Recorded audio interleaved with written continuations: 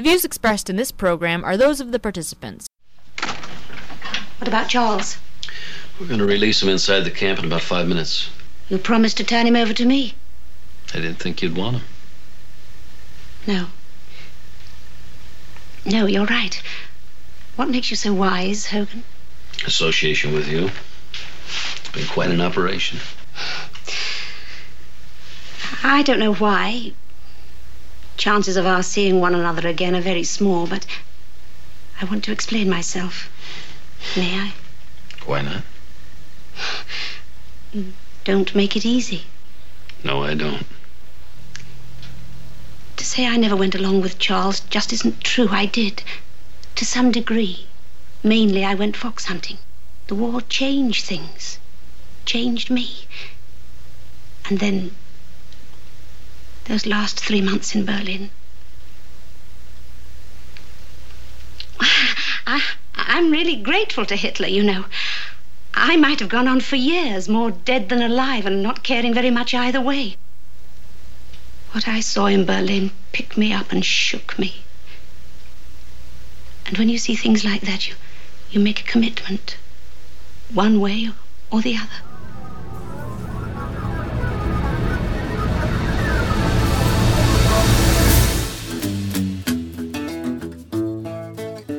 Welcome everyone, it is Thursday, June 28, 2018. I'm Bob Metz, and this is Just Right, broadcasting around the world and online. Join us for an hour of discussion that's not right-wing, it's just right. Fade into color, and color into black and white.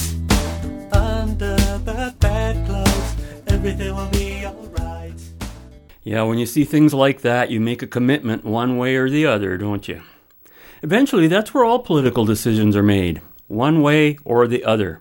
And in political terms, that translates into left and right. As to Hitler's Nazi Party, it has always been falsely assumed that the Nazis were on the right, extreme right wing. And this is a myth that has continued to befuddle and obscure and confuse political debates to this very day.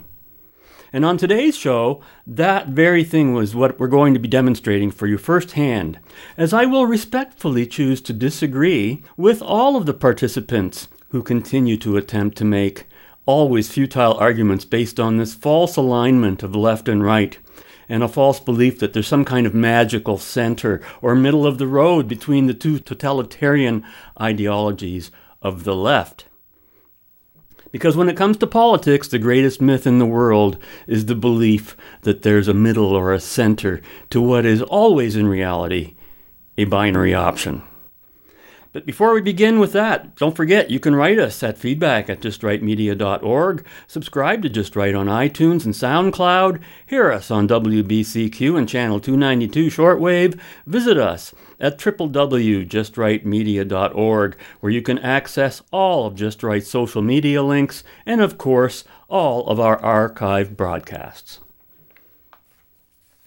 I just had to do this show, especially after having heard the Munk debate that was discussed on the Danielle Metz show a couple weeks ago. And then over the past week or so, our own releases of the Society for Academic Freedom and Scholarship YouTube videos featuring Lindsay Shepard and David Haskell. These things only added to my incentive to do the show. And if you missed any of them, check them out on our website, www.justrightmedia.org. Now on today's show, we'll be hearing excerpts from these debates and discussions, excerpts that I have selected and edited to focus on one main theme only, the unavoidable and never resolvable debate between left and right when it's based on a scale that simply does not work in reality, either in theory or in practice. So you see, for me, this was an opportunity I couldn't miss. An opportunity for what? For clearly demonstrating why left and right are polar opposites and why there's no such thing as a political center, a case that I finally got around to summarizing myself 1 year ago and which I'll review as briefly as I can so as to set up the framework for the balance of the show. If you want to hear the whole issue of compassing the political spectrum left and right, that was broadcast exactly a year ago, June 22nd, 2017 on Just Right 510. Check it out. But here's a brief summary. In the traditional scales and diagrams that you know, the left and right have always been typified with communism on the left and fascism on the right. This is wrong. Simply wrong. Communism, fascism, socialism, they are all on the left, whereas on the right we have freedom and capitalism. Because if you don't do that, then freedom and capitalism do not exist on this scale. And that is the whole problem. Here's all these people trying to find a freedom point, and there isn't one on the scale that they're using. They do, however, use the old scale that describes not ideas, which is what left and right are about. They're not about people, they're about ideas. The people are described from left to right on the old scale, which is all on the left. From the left of the left, radical, liberal, centrist, conservative, and reactionary, finally to the right side of the left. Now, both in theory and practice, these ideological representations with fascism on the right are completely wrong. They do not reflect political reality, and demonstrably so. Yet they continue to be taught in our schools and used as a standard method of contrasting the political spectrum. And as we will continue to hear today, firsthand from those who are still clinging to this completely false political model, what a mess they get themselves into when they try. And this has caused untold confusion in the minds of millions, and perhaps has played a greater role than most would expect in the accelerating and tragic drift of nations to the left, towards communism and fascism. Now, since by definition left and right are intended to be polar opposites, a more accurate, useful representation of the political polarities would be simply that on the left you have tyranny, on the right you have freedom. Just a quick review. On the left, group identity. On the right, individual identity. On the left, socialism, communism, fascism. On the right, capitalism. On the left, censorship. On the right, freedom of speech. On the left, restricted trade. On the right, freedom of trade. You get the point. And then, of course, you have the anti-concepts, group rights on the left, whereas individual rights exist on the right. And then you have another anti-concept, collective responsibility on the left, and the real concept of individual responsibility on the right. And then, of course, another aspect of the left is unreality and irrationality as opposed to reason and reality. And on the left, we have force and forced association versus the consent and voluntarism of the right. Now, there is no middle of the road between these binary options. You can't be in favor of both reason and irrationality, of force and consent, of both group identity and of individual identity, of both tyranny and freedom, and yet that's what everybody wants to do when they sit on that stupid center. What is being popularly described as the right today is really an oxymoronic concept. It is really the right wing of the left. Because the right represents freedom, which is a natural condition in comparison to the unlimited number of freedom-restricting ideologies, the political right is almost not political at all. In fact, I would maybe describe it more generically, not in the muddled leftist terms of political confusion and misdirection. And we've described that in the past by just using a simple dictionary definition that the right means done in accordance with or conformable to moral law or to some standard of rightness, conformable to truth or fact, conformable to standard of propriety or to the conditions of the case, proper, fit, suitable, holding one direction as aligned, straight, direct, properly placed, disposed or adjusted, well-regulated, orderly, sound in mind or body, healthy, well. These are great definitions of the word right. And of course, there's no corresponding generic definition of left in the standard dictionaries. So with these definitions and a proper visual representation of left and right as our guide and compass, maybe what you're going to hear on the show today will make a little more sense. Now, I wasn't even aware of the particular monk debate that was discussed by Robert Vaughn and Danielle on the Danielle Metz show a couple of weeks ago until I heard them talking about it. And they were both quite correct when they concluded that based on the resolution of the debate, that let it be resolved what you call political correctness, I call progress, the debate degenerated into a non-debate, with the usual racist and sexist accusations, very few of which you will hear today. But that debate featured Jordan Peterson and Stephen Fry on the con side and Michael Dyson and Michelle Goldberg on the pro side, barely even touched on the nature of political correctness. But there was another non-debate going on in that monk forum. It was the debate that none were aware they were even having, and that all constantly kept trying to avoid having. It's the classic debate between left and right and the wrong way of looking at them. I plan to share some significant portions of their discussions, particularly those that involve references to the political left and right. I couldn't possibly have written a script to better illustrate the reality and necessity of understanding the polarity of left and right. So, like a test tube lab experiment, the Munk debate on left and right was a fascination for me, even as nothing whatever was being accomplished in resolving their chosen resolution for the debate. But to me, the most frustrating thing about everything you're going to be hearing today is the persistent and continual attempt by all speakers to avoid being labeled, quote, too far to the left or to the right. And in so doing, they end up resolving nothing and ignoring the glaring reality that the extreme right that's being referred to in their discussion is, in fact, just another manifestation of the left. So what's amazing to me is how much anything that can be described as right is so avoided by everyone, even by those who are right. And we'll hear the reasons for that from the horse's mouth today. So here are those portions of the Munk debate that had to do with left and right.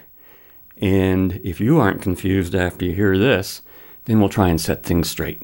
The fundamental low-resolution grand narrative that we've oriented ourselves around in the West is one of the sovereignty of the individual, and it's predicated on the idea that all things considered, the best way for me to interact with someone else is individual to individual, and to react to that person as if they're both part of the process, because that's the right way of thinking about it, the psychological process by which things we don't understand can yet be explored, and by things that aren't properly organized in our society can be yet set right.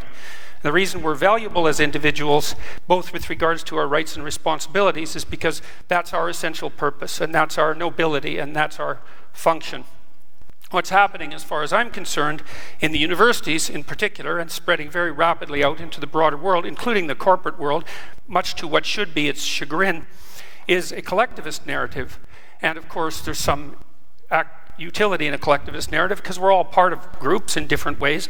But the collectivist narrative that I regard as politically correct is a strange pastiche of postmodernism and neo-Marxism. And its fundamental claim is that no, you're not essentially an individual. You're essentially a member of a group. And that group might be your ethnicity, and it might be your sex, and it might be your race, and it might be any of the endless numbers of other potential groups that you belong to, because you belong to many of them. And that you should be essentially categorized along with those who are like you on that dimension in that group. That's proposition number one. Proposition number two is that the proper way to view the world is as a battleground between groups of different power. So you define the groups first, and then you assume that you view the individual from the group context, you view the battle between groups from the group context, and you view history itself as a consequence of nothing but the power maneuvers between different groups. That eliminates any consideration of the individual at a very fundamental level, and also any idea, for example, of free speech, because if you're collectivist at heart in this manner, there is no such thing as free speech. Because for an individualist, free speech is how you make sense of the world and reorganize society in a proper manner. But for the radical left type collectivist that's associated with this viewpoint of political correctness, when you speak, all you're doing is playing a power game on behalf of your group. And there's nothing else that you can do, because that's all there is. Hierarchies tend to produce situations where people stack up at the bottom, and that the dispossessed in hierarchies need a political voice, which is the proper voice of the left, by the way, and the necessary voice of the left. But that is not the same as proclaiming that the right level of analysis for our grand unifying narrative is that all of us are fundamentally to be identified by the groups that we belong to, and to construe the entire world as the battleground between different forms of tyranny in consequence of that group affiliation. And to the degree that we play out that narrative, that won't be progress, believe me, and we certainly haven't seen that progress in the universities. We've seen situations like what happened at Wilfrid Laurier University instead. We won't see progress. What we'll return to is exactly the same kind of tribalism that characterized the left. How did we get to the point where the hijacking of the discourse on political correctness has become a kind of Manichaean distinction between us and them? So what's interesting then is that political correctness has transmogrified into a caricature of the left. The left came up with the term political correctness, shall I remind you? Now it is transmogrified into an attempt to characterize the radical left. The radical left is a metaphor, it's a symbol, it's an articulation. They don't exist, their numbers are too small. And so identity politics has been generated as a bête noire of the right, and yet the right doesn't understand the degree to which identity has been foisted upon black people and brown people and people of color from the very beginning on women and trans people. You think that I want to be part of a group that is constantly abhorred by people at Starbucks? Individualism is the characteristic moment in modernity. Mr. Peterson is right. At the same time, some people ain't as equal as others. So we have to understand the conditions under which they have emerged and in which they have been benighted and attacked by their own culture. And I ain't seen nobody be a bigger snowflake than white men who complain. What's interesting to me, you're talking about not having a collective identity. What do you call a nation? Are you Canadian? Are you Canadian by yourself? Are you an individual or are you part of a group? When America formed its union, it did so in opposition to another group.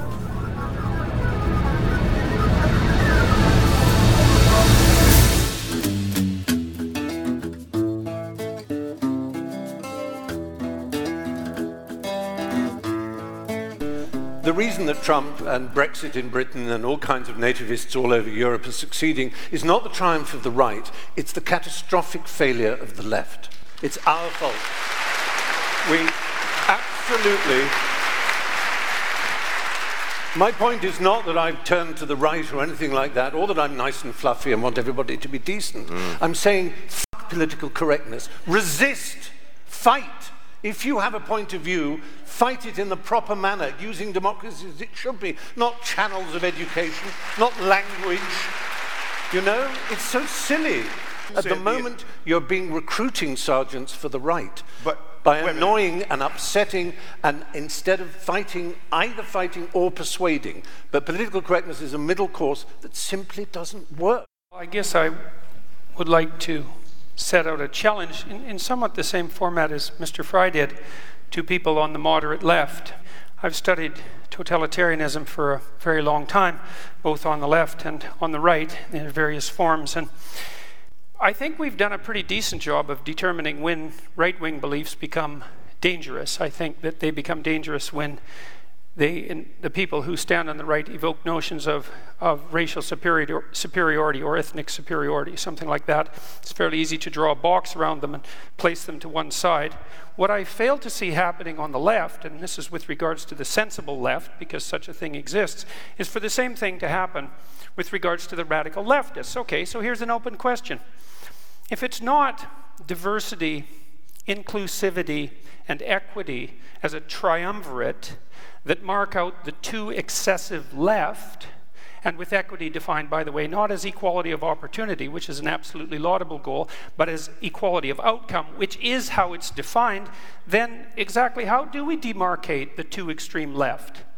What do? We say, well, there's no such thing as the too extreme left? Well, that's certainly something that characterized much of intellectual thinking for the 20th century, as our high-order intellectuals, especially in places like France, did everything they could to bend over backwards to ignore absolutely everything that was happening in the catastrophic left world, in the Soviet Union and in Maoist China, not least. We've done a terrible job of determining how to demarcate what's useful from the left from what's pathological.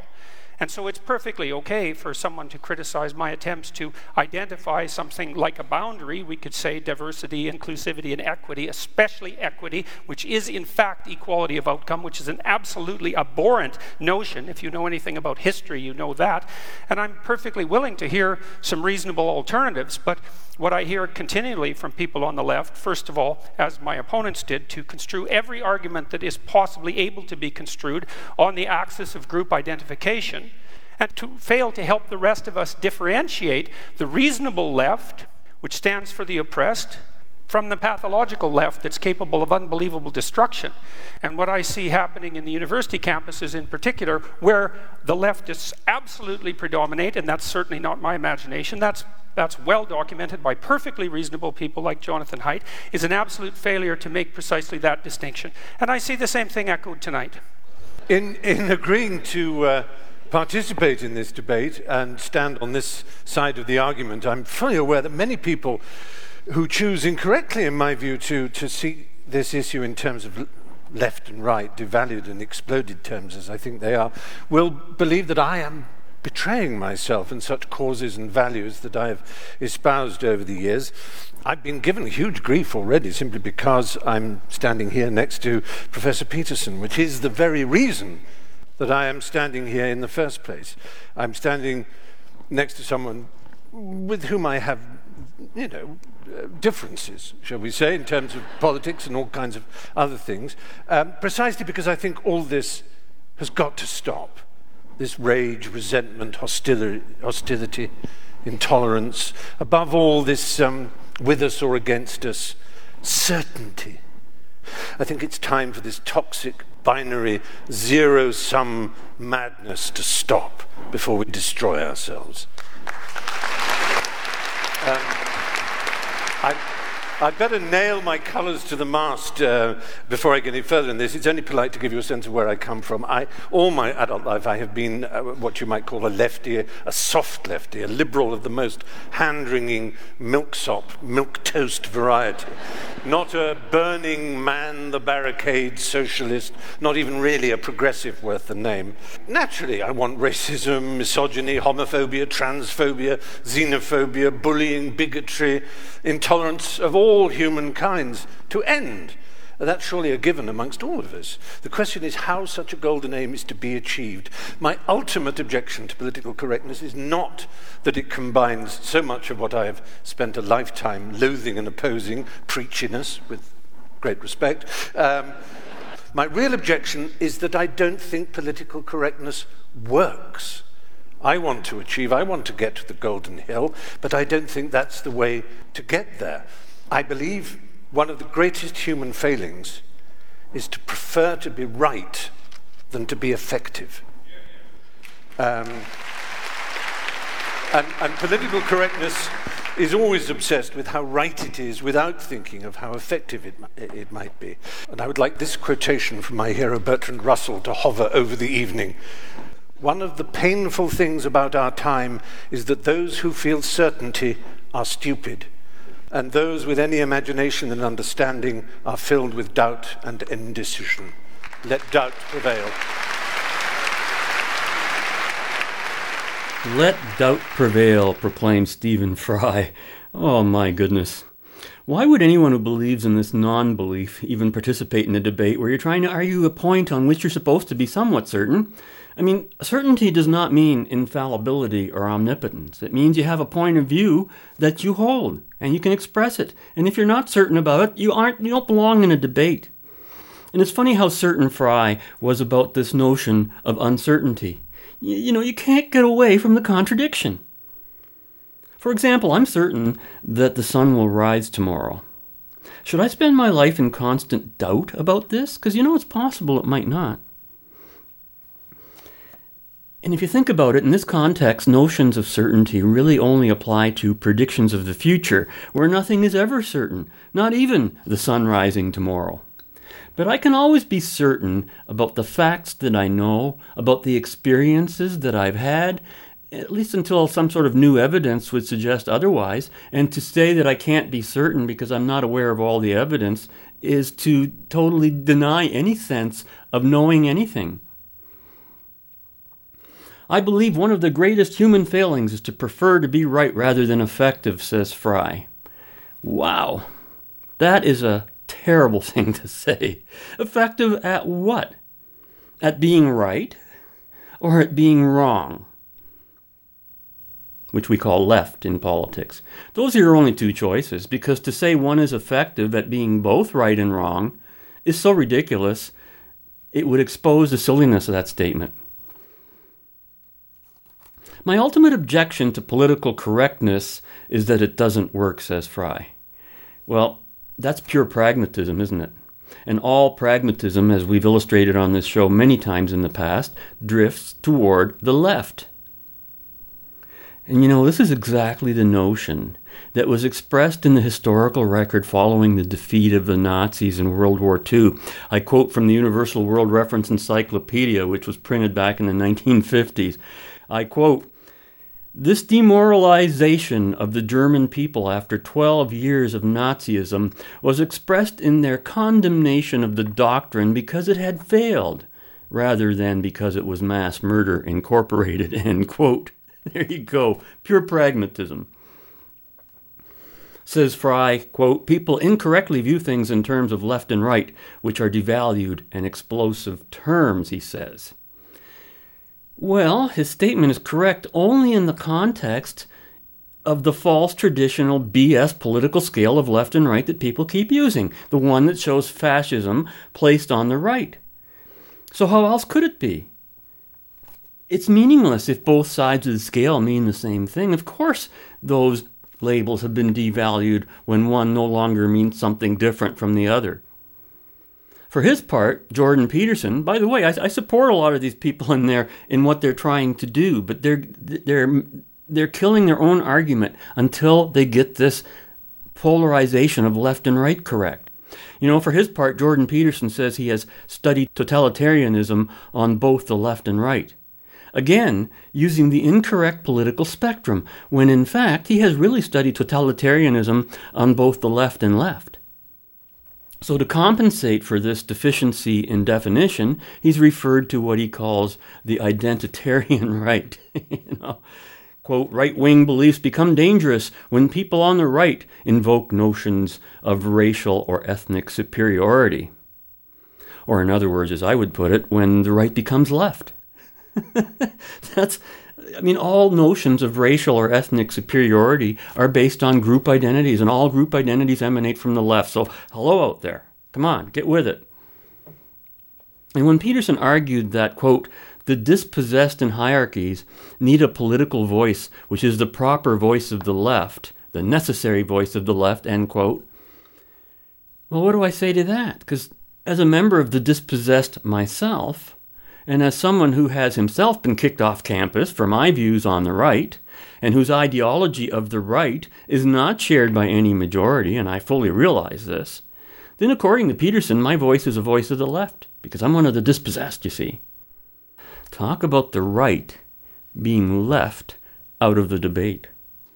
Let the confusion continue as we tune into more of the Munk debate. Again, those parts of the debate where left and right continually become part of the scenario, even though all of the participants say they would rather not deal with those labels. Jump in on this idea of what you see as the pernicious danger of groupthink when it comes to ethnicity, when it comes to gender. Why do you think that's one of the primal sins in your view of quote, political correctness? Well, I think it's one of the primal sins of identity politics players on the left and the right, just to be clear about that. Personally, since this has got personal at times, I'm no fan of the identitarian right. I think that anybody who plays a game, a conceptual game where group identity comes first and foremost, risks an exacerbation of tribalism. It doesn't matter whether it's on the left or the right. With regards to the idea of group rights, well, there's a fundamental, and this is something we've fallen into terribly in Canada, not least because we had to contend with the threat of Quebec separatism, but the idea of group rights is extraordinarily problematic because the obverse of the coin of individual rights is individual responsibilities, and you can hold an individual responsible, and an individual can be responsible, and so that's partly why individuals have rights. But groups, how do you hold a group responsible? I mean, the whole idea is it's not a good idea to hold a group responsible. First of all, it flies in the face of the idea of the sort of justice systems that we've laid out in the West that are essentially predicated first on the assumption of individual innocence, but also on the possibility of individual guilt, not group guilt.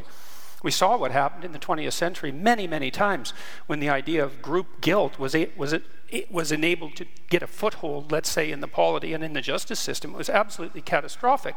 And so, okay, fine, group rights. Well, how are you going to contend with the alternative to that, the opposite of that? Or where's the group responsibility? And how are you going to hold your groups responsible? Group rights are an absolute catastrophe, in my opinion. If we can agree, and we haven't, that the left can go too far, which it clearly can, then how would my worthy opponents precisely define when the left that they stand for has gone too far?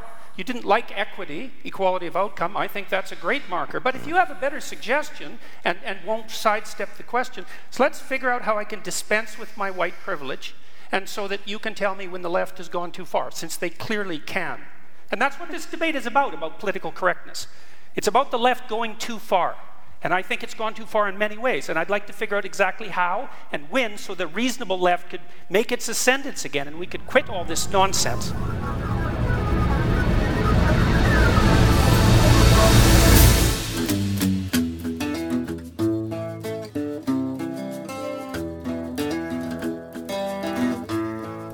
So to go to the question of when the left goes too far, I mean, to me it's pretty easy.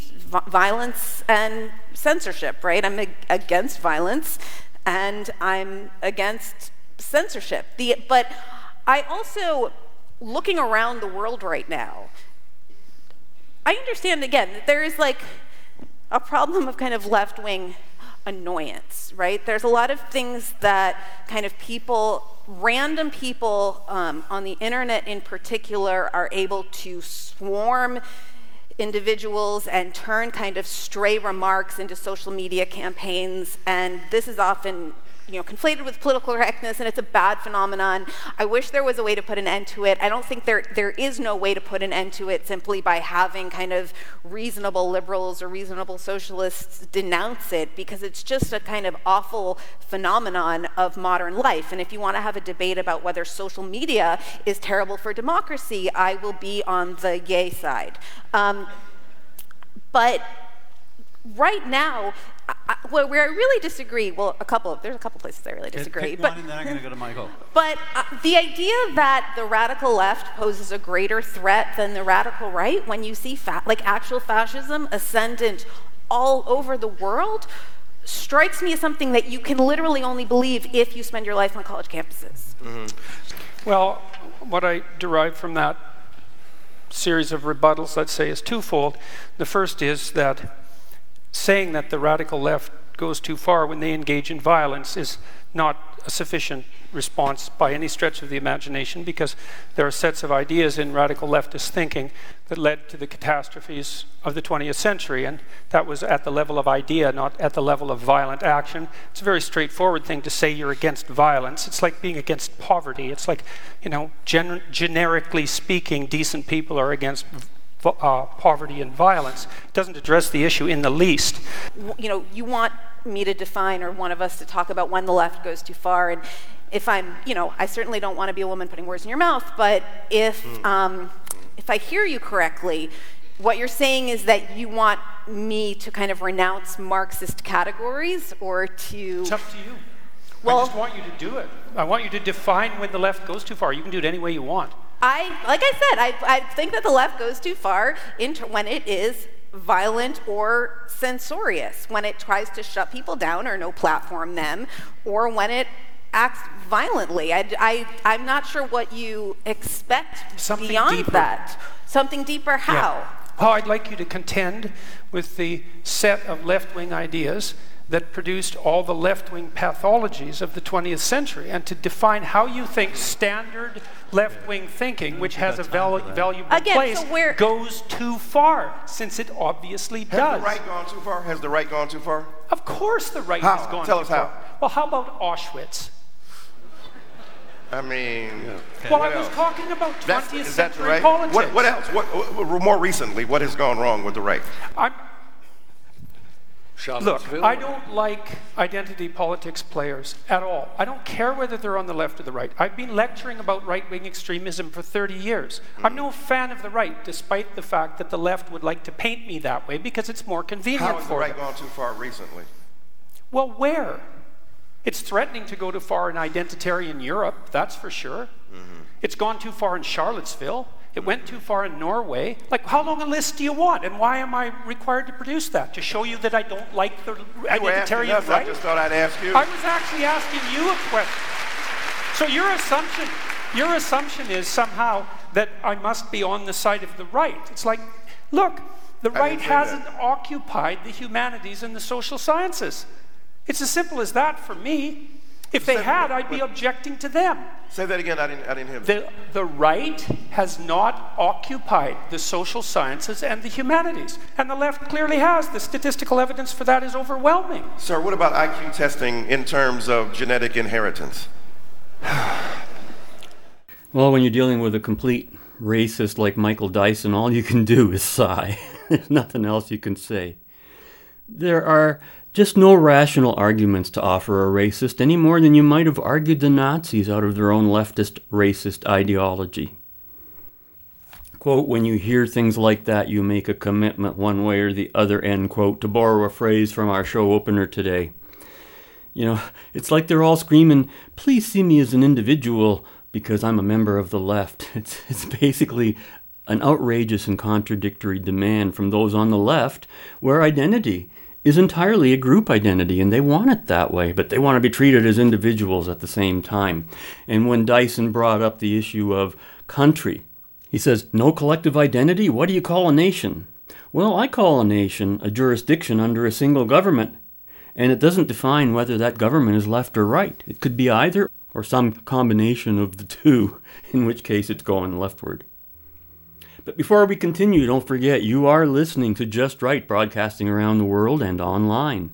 And it's thanks to our financial supporters that it's possible for us to continue on our journey in the right direction and to share our programming with you.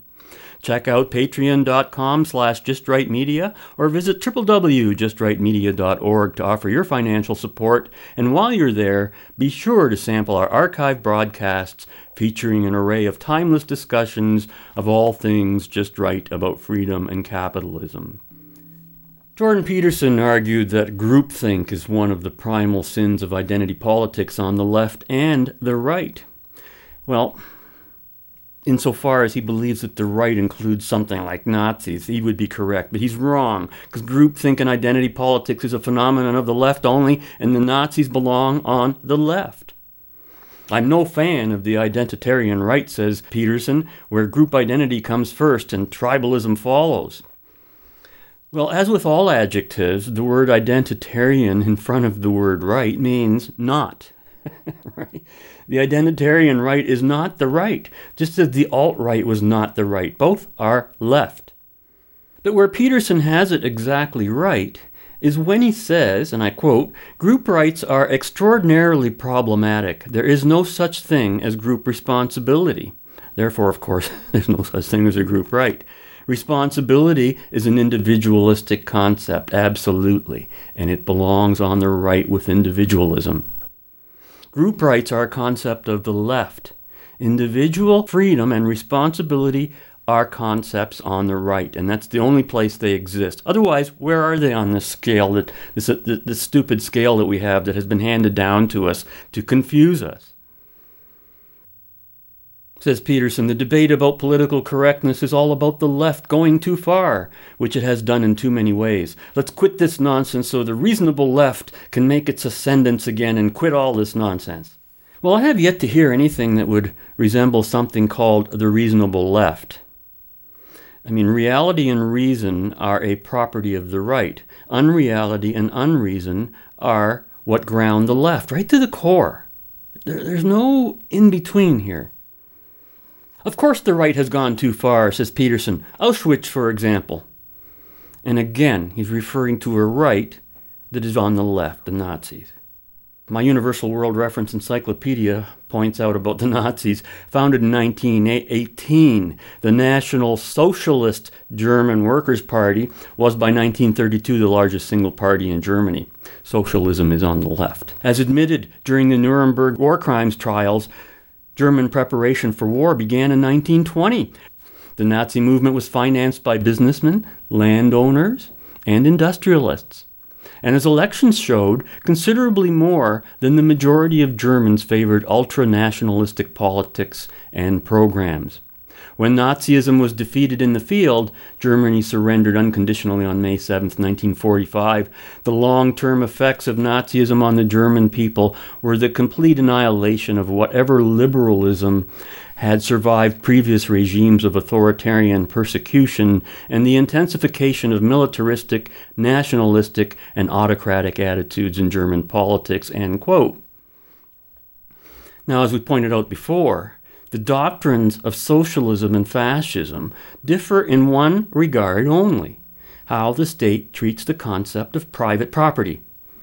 On the one side, you've got socialism and communism. They're totalitarian systems based on ownership and control of the means of production, quote unquote, whereas fascism dispenses with state ownership and opts strictly for state control of private property. In both cases, the state controls the means of production. Individuals do not. And all of this is a doctrine of the left. Peterson argues that, quote, your assumption is that somehow I must be on the right, but the right hasn't occupied the humanities and social sciences, he says. But insofar as free speech is concerned, it is a quality of the right, and the right only. So why don't you take that label proudly? You can see where this is all leading. So I can certainly understand why Danielle and Robert saw the Munk debate as a non-debate. In this vacuum of improper labels and contradictory identification of ideas, no resolution is possible. Let us now turn our attention to yet another discussion that illustrates this unresolvable dilemma of left and right for those who insist on using the traditional BS scale of left and right, with fascism being on the right. And I'm referring to the discussion that ensued at the Society for Academic Freedom and Scholarship, and that was released on Just Right's own website over this past week and has already been viewed by thousands. I'm referring, of course, to that great presentation, and it's a lot of fun to watch, made by David Haskell and Lindsay Shepherd on May 5th, both of Laurier University, and we all know what's been going on at Laurier. And again, this conversation has been edited to those parts of the presentation where the left-right dichotomy could simply no longer be avoided, despite everyone's efforts to do so. Okay, so you have had some really tense times in your program. Let's finish off talking about maybe positive outcomes. So has something positive come from this? Has there been a ray of sunshine in all of this rainy gloom? I think maybe a lot of people woke up, like especially on the Laurier campus, because this is something that, everyone was talking about, really. And it almost kind of forced them, the students, to engage with the issue. I don't want to say take a side, but hear what everyone has to say. And so when you're that close to what's happening in, a national news story, international news in a lot of cases, they kind of woke up to something that otherwise they might have not realized is a problem. Because if your opinions fall within the orthodoxy, you might never confront, you might never think there's a problem with freedom of expression because you never run counter to it. Right. You did, and you ended up starting a club on campus. Yes, the Laurier Society for Open Inquiry, which is and that's the group gone that's off bringing no problem. Francis Widdowson. Right, yeah. That's been just a cakewalk. Oh yeah, it's no problem. It's not like we had to raise on GoFundMe almost $6,000 to bring in a university professor to our campus. Yeah, Francis Widdowson, who's here today. Yeah, she's quite controversial. She's scary. Oh she's yeah, scary. Terrifying. Why a student group has to pay to bring a professor to another campus is beyond me. And there's an intersection here with something else that's happened recently. If I had to answer the question, what was something positive that came out of the Lindsay Shepherd scandal, I would have said, well, we did have a free expression task force that then looked at the issue of free expression on our campus. And I'm one of the members, or I was, up until a couple days ago. And it was an interesting experience because I was the only one going into the task force who was unequivocal in my support for maximum free expression. And I don't know the position of all my colleagues. I know the majority were probably not, I don't want to read their minds, so they weren't saying they were free expression supporters, and certainly other things they'd said outside of the committee suggested they weren't. But nonetheless, we did come up with a document that did support freedom of expression on our campus. I was actually quite proud of it, and I think that everyone on that task force had come to some compromises. And we had a document that we were happy with, and it was a draft document. It wasn't complete. It was still going to be opened up to the public so that they could give their input. It wasn't a done deal. It still isn't a done deal. but it was still moving in the right direction, I felt. But then what has just happened this week is the administration at my campus, outside of the task force, completely unknown to the task force, has now said that it's going to charge security fees for groups or professors or associations who want to bring a speaker onto our campus.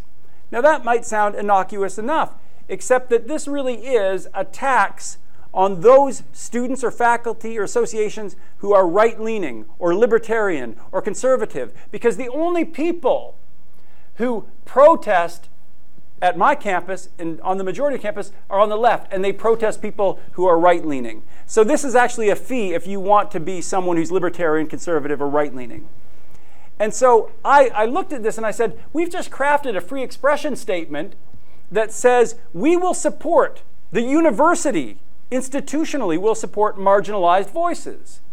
Well, I can show you excellent research that shows the most marginalized voices on university campuses are those who are libertarian, conservative, or right-leaning. They are the most marginalized voices when it comes to free expression. How much money does my university spend to help those marginalized voices? Zero. They do spend hundreds of thousands of dollars to give a platform to left-leaning voices through our Diversity and Equity Office. So they're already doing that, and I'm okay with that. But there is no equity. They're asking people of a right-leaning persuasion, libertarians, conservatives, you need to pony up. So what they've in fact done is they've created a tax on free expression. It's not free expression if you're coming from a conservative position. So I asked my colleagues on the task force, I said, will you stand with me just to say we will not work toward a final draft? We won't work toward a final draft until the university rescinds this policy, at least so that we could discuss it. But unfortunately, I couldn't get the support of my task force colleagues on this. So I had no choice. Because it's not a free expression document anymore, this task force document, because it doesn't do what it says it will do. Because it doesn't allow marginalized voices to have a say. So at this point, I've stepped down. And I'm hoping that my university will say, yeah, we will rescind that policy. So if you are a student here today, take heart. As human beings, we follow. I think it's easier for us to look at someone who's doing it already. I know that I'm that way. We're hearing from Gad Saad today. And back when I first started being aware of free expression, I wondered, is anybody else concerned about this? And I was really grateful to see that Gad was very vocal on his YouTube channel. And I sent him an email. I said, I'm grateful for what you're doing. I'm grateful there's a model to follow. I'm looking forward to hearing from him today. If you are a professor here today, or in some way you're still on a university campus, we need to learn to be more disagreeable. We need to find opportunities to be disagreeable. We need to create those opportunities. We need to find YouTube videos. We don't need to always bring in speakers. If you don't have a budget to bring in speakers, find a YouTube video that you know has academic merit, but also is going to drive the left crazy or drive the authoritarians crazy. Because I'm sorry, these dichotomies of left, right, it's not always useful. I realize that. And I nodded to Frances on this because Frances is, she's a lefty in the best way. But there's an authoritarian culture on campus that is against free expression. So I would encourage you, look for those opportunities where you can have a showing of some kind of video. Make a little bit of a stink. Stir the pot. Because it's only by pushing back that we're finally going to get somewhere into the middle again.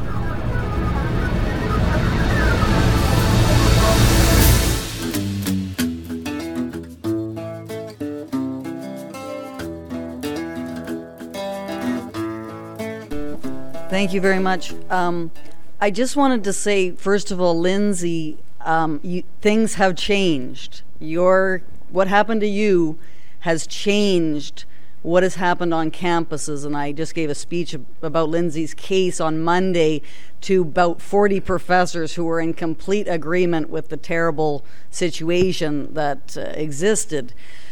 But at the same time, we have to be very careful here that we can move things forward as a freedom of expression coalition, university-wide, Canada-wide, and there's a real danger if you see it as a right-wing, left-wing dichotomy. I have talked to people from Wilfrid Laurier who said they wanted to speak up in favor of Lindsay, but they didn't because they feared being labeled a right-winger. That's the problem. So if you're going to say we want to crush the left and the social justice warriors and all this kind of terminology, you're not going to get that middle, that large middle that really wants to support freedom of expression, but they're afraid to do so because they're going to be seen as someone who's on the right. I'm a socialist. I'm not a right-winger. Christy Blatchford's piece in the National Post made it sound as if I were a right-wing speaker. This is a huge problem. So if you're going to start talking, and the second thing is, these people are not on the left. The people who are claiming to be on the left, who are authoritarians, politically correct totalitarians, they are not left-wingers. They are using this idea of the left to get other people to sympathize with them and to go with them, but they are actually reactionaries. They want privilege. They are privilege-seeking groups that care nothing about equality. They are trying to increase their own power in the university. And that really has to be made clear, because if we keep on saying, oh, these leftists and these far leftists, you're never going to get anyone who sees themselves as being a left-wing person to be a supporter of freedom of expression. Just to comment with that, I think that what you're saying has a lot of merit, Francis. I think that also the reality on the ground is anybody who does speak up for free expression, regardless of their political stand, they're going to be called right-wing now, right? I mean, it's a problem, but it's not the people who are on the right who are doing it. Well, I think the left, the people who call themselves leftists, are actually farther to the right than the classical liberals and the libertarians. You may be right. I'm just saying that if it's a matter of labels, it's not the people. Thank you, Lindsay. Thank you, David. We'll go to lunch. Now, of course, that was Frances Whittleson, who has identified herself as someone on the left, and she argues that there's a real danger in those who see it as a right-wing, left-wing dichotomy. People from Wilfrid Laurier didn't speak up for Lindsay in fear of being labeled a right-winger. And I have to confess, she's got a point there. It's especially true if you believe that the right wing is fascism. Well, then it's understandable, isn't it? And it was purposely set up that way by the left, as we learned from Western University political science professor Salim Mansour on a past broadcast. But of course that leaves no room for freedom of speech on any scale that offers only two totalitarian alternatives on the left, and you won't find that in the center. But to the extent that anyone does actually support freedom of speech and means it, they are right. And it's time to accept and embrace that reality. It's something to be proud of, not to be ashamed of and to avoid, as everyone is doing, even when they are speaking from the right.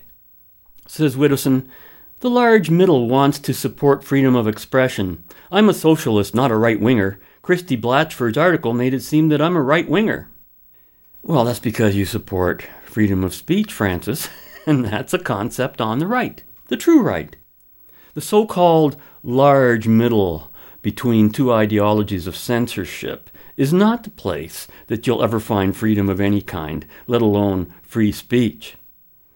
Using the correct scale as we use it, on the one side you have censorship, on the other you have freedom of speech. Therefore, what can the middle possibly represent?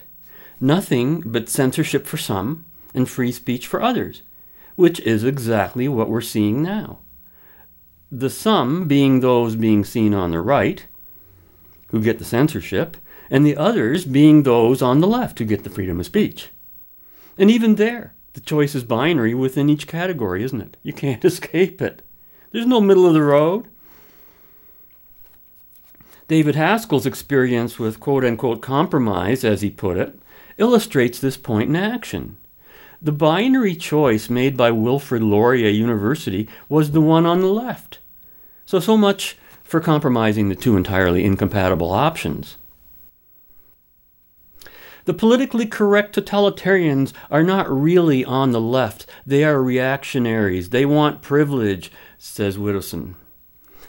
And of course, she is clearly operating on that false scale of left and right, and is defining not ideas or ideology, which are binary, and that's what left and right refer to, but is talking about the people who attempt to mix the two incompatible alternatives, which, as we've already pointed out, go from left to right when you're on the wrong scale of left to right, which is all on the left. And you've got radical, liberal, centrist, conservative, and reactionary. And that's the traditional scale, and that's why she sees reactionaries on the right. So I understand exactly where she got that notion. Suggested David Haskell. My university spends zero for the right, but hundreds of thousands of dollars for the left platform through Diversity and Equity Office. And I'm okay with that, but there's no equity. End quote. Well, I'm not okay with that. I'm not okay with the fact that the university spends any money to provide platforms for the left or right. To accept that it's okay to do this is to voluntarily accept another compromise that will always drift towards the left, because the good, the right, has nothing to gain from the evil, the left. The left has everything to gain in any compromise between its evil philosophies and what is right. This is an eternal principle. Ayn Rand used to talk about it all the time. Be disagreeable, advises David. Find a YouTube video that has academic merit and will drive the left crazy. Or drive the authoritarians crazy. These dichotomies of left and right are not always useful. Francis is a lefty in the best way. It's an authoritarian culture on campus. Well, sad to say, there are no lefties in the best way. All that means is that the horror point of their philosophy has not yet been reached. And when that happens, we will all be faced with the ultimate binary choice that we heard in our opener today. When you see things like that, you make a commitment one way or the other, left or right.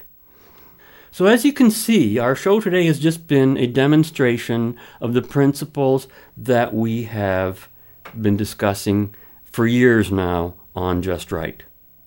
All traditional discussions of left and right exist in a total vacuum, and that's why they make no sense to anybody, and why everybody says they're useless and it's not helpful and la la la, and on they go, because it is useless. It's not real. It doesn't apply to reality or reason. And the vacuum is much further than just the labels. After all, no one mentions the nature of government, that government is an institution of force that can be used to either defend life, liberty, and property, or to violate life, liberty, and property.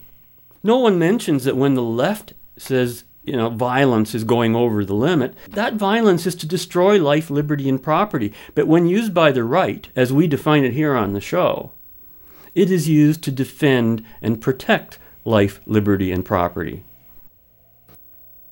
We're all part of a group in various ways, said Peterson quite correctly.